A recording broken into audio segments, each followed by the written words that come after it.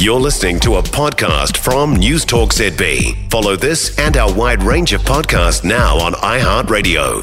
Small sense of satisfaction I can report, for me, as the second quarterly monitoring report from the Commerce Commission came out on the petrol industry. Now, you remember the Commerce Commission and the petrol industry. We were being fleeced by them. So a market study was conducted, and for better or worse, nothing really came out of it. A little bit of loosening when it came to the access to the wholesale level, some signs put out on the street to advertise their high-octane prices. But the famous claim from then Minister Chris Farfoy that we would save over 30 cents a litre was shown, of course, to be bollocks. It's sort of ironic if you think about it. Farfoy and his claim have now left the building and he's off doing consulting work. And the PM who told us how fleeced we were getting, she's long gone as well, presumably about to resign next month, any day now, with news of her new ventures elsewhere. They come, they go, they make their claims, they are forgotten. Anyway, second report, and hold the front pages. You ready for the second report? The Commission has worked out that, you ready?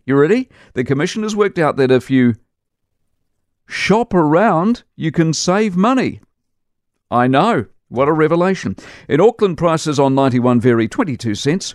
It's 29 cents for 95 and 98 and 31 cents for diesel. I seem to remember that's what I said before the study even started. There is no scandal. There is no fleecing. Price, by and large, is dependent on where you are, what day, what brand, what type, how far you're prepared to drive, and that's before you get to the apps that tell you where the bargains are anyway. In other words, anyone with a brain already had it worked out, and what the government were calling for was never going to come to pass. By the way, one of the great upsets pre the study was places like Wellington seemed to pay more on average than anybody else. Well, this latest report tells us that Wellington pays more on average than anyone else. So that hasn't really changed, has it? The report concludes if you shop around, you can save up to $348 a year, and that, as they helpfully point out, all adds up. Yes, it does. Sort of like the money required to conduct market studies that lead nowhere. Petrol, building supplies, supermarkets. You see the change? You're noticing the savings? You're monitoring the upheaval post the ComCom reports?